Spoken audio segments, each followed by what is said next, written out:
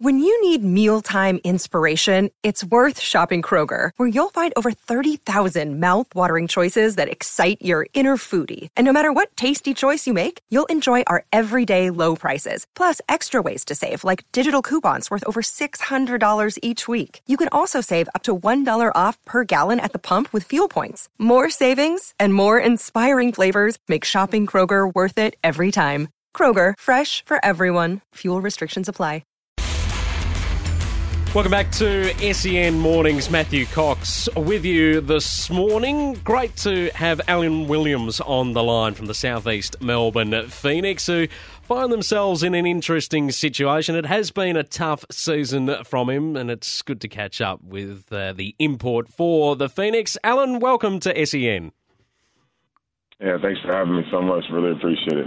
A pleasure is ours to have you on the line as well. How have you seen the season unfold to this point for the Phoenix? There's been a lot going on, and it's been I suppose the team's had to be pretty resilient given some of the circumstances. Yeah, through a season, a lot of things kind of can take place, and I think we're indicative of that. And it's been a lot of ups and downs, but looking forward to continuing it out and then trying to make this run for a championship. Currently sitting fourth on the table, 12 wins and 9 losses. You play the top of the table team tomorrow night. How have the conversations been around preparing for the clash against the top team of the competition?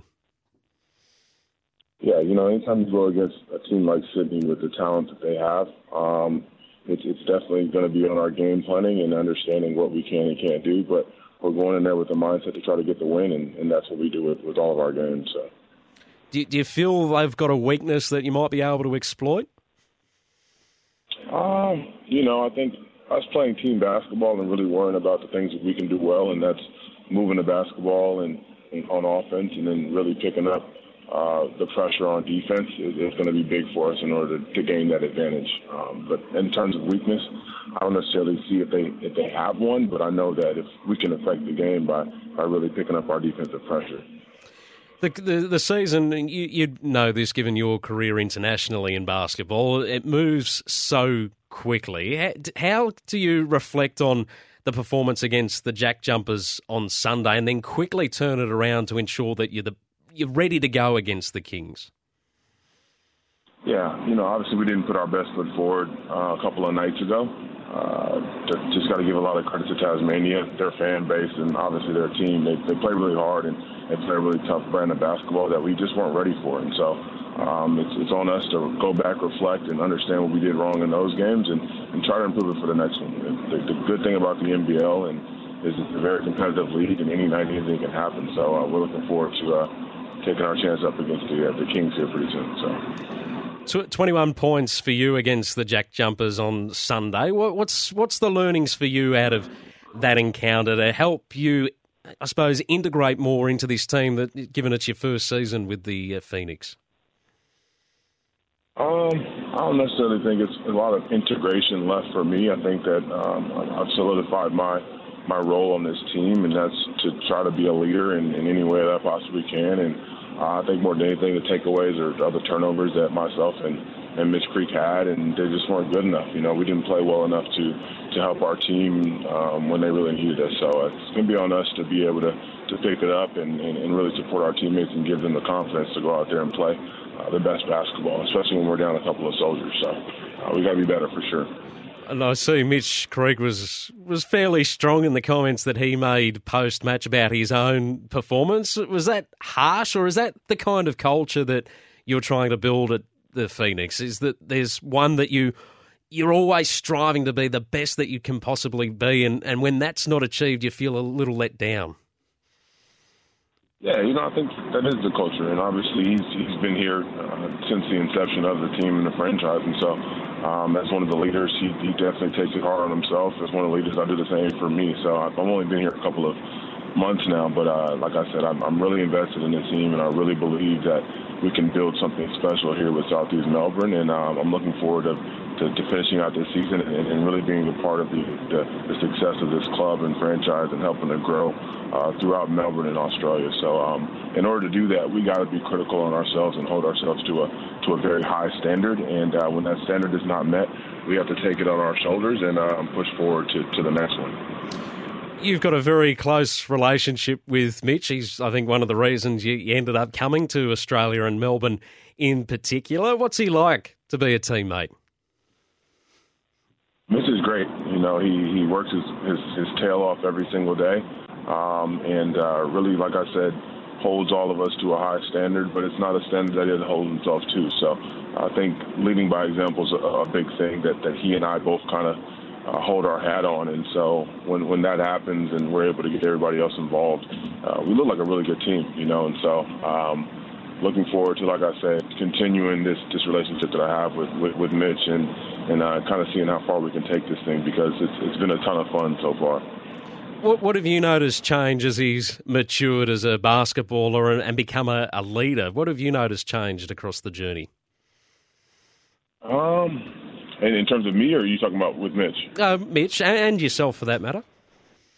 Yeah, you know, I think with experience, you gain wisdom. And I think that he and I have both been so many places around the world. And I don't know if there's anything specifically that I can kind of point on to kind of say our growth has been there. But I just think that understanding, that one game doesn't dictate or change the whole season. And as long as you're living to fight another day, you're going to get another opportunity to go out there and be better than you were the day before. And so that's a big thing. And then also, I just think the work ethic, you know, you understand how hard you have to work in order to be successful in this game professionally. And so we can't come short of that at all. And so that's why we got to continue to work hard in the gym and keep growing. You've played basketball right around the world, including arguably the best league, the NBA. How do you feel the NBL stacks up in terms of not only what is produced on the court, but also off court? Yeah, you know, I think if you're encompassing all those pieces, the NBL is right up there. From the fan engagement to the media coverage to the excitement and growth of this league here now, it's really something special, and I'm really honored to be a part of it, and really looking forward to helping to contribute to the growth and expansion of this league, not only around Australia but around the world. And I think it could be something where it's going to get a lot of respect and a lot of attention from other places around the world. So it's definitely up there. What have you enjoyed most about your first experience of Melbourne? Man, everything. No, I mean, in all honesty, Melbourne is one of the best cities that I've been to. Tremendously enjoy living in Melbourne because of everything that kind of goes on, from the food to the events. And then last but certainly not least, the fan support that we've been getting as a team, me personally, it's just been tremendous. You know, it's a group of people that really care about, one, their community and their region of the city, and also us as players. And so they go above and beyond to make sure that we feel supported and loved. And so it's always an honor to be able to go out and play in front of the best fans in the NBL, in my opinion. So big shout out to the Southeast Melbourne Phoenix fan base. The big supporters, particularly given that the club is, or the team is still in its infancy when it comes to the NBL. Great to have you on, Alan. Really appreciate it. Good luck with the Kings tomorrow night. All right. Thank you so much. Really appreciate it. Alan Williams joining us from the Southeast Melbourne Phoenix. They're important. They are sitting at a precarious position on the ladder. They're sitting in fourth, but it has been a tough season where they have had to display a lot of resilience, and the standards that they hold themselves to, as we alluded to in that conversation, as the leaders of the team, Mitch Creek and Alan himself, trying to hold up the standards and make these teams incredibly strong so they do become a force as we get to the pointy end of the season. This is SEN Morning. Still to come on the McCafe menu, Caleb Jewell from the Hobart Hurricanes will join us. We'll go to David in Frankston, who's been waiting very patiently on the line. Good morning to you, David. Hi, Coxie. Thanks for taking the call. All good. Happy New Year to you. Yeah, Happy New Year to you as well. Look, with all the talks about TV rights and etc., across all codes, football, cricket, basketball, whatever you'd like to name. What COVID has taught us is the importance of the crowds. Now, there's been an increase in technology, not only what they can do, but TVs at home are fantastic now with high definition, etc. People have got 75-inch screens. Why do they want to go to the bloody cricket and pay top dollar for everything and get ripped off? So a bit tongue-in-cheek here, but there's a sort of balance to be gained here. They better start playing the average Joe Blow to attend these games and look after us a bit better. And as you're right, it's not just cricket, and we're talking cricket this morning because of their new TV rights deal with Seven and Fox Sports, or it's an extension of the agreement that they've already had. But you're right, there's been a tendency for lower crowds, or at least, you know, you still get big crowds to the bigger games, but the smaller games don't attract as many people. And I suppose that lends itself to the overall experience that you want to have at the sporting event. The price is definitely an issue. Getting to the grounds and accessibility is becoming more and more of an issue as well.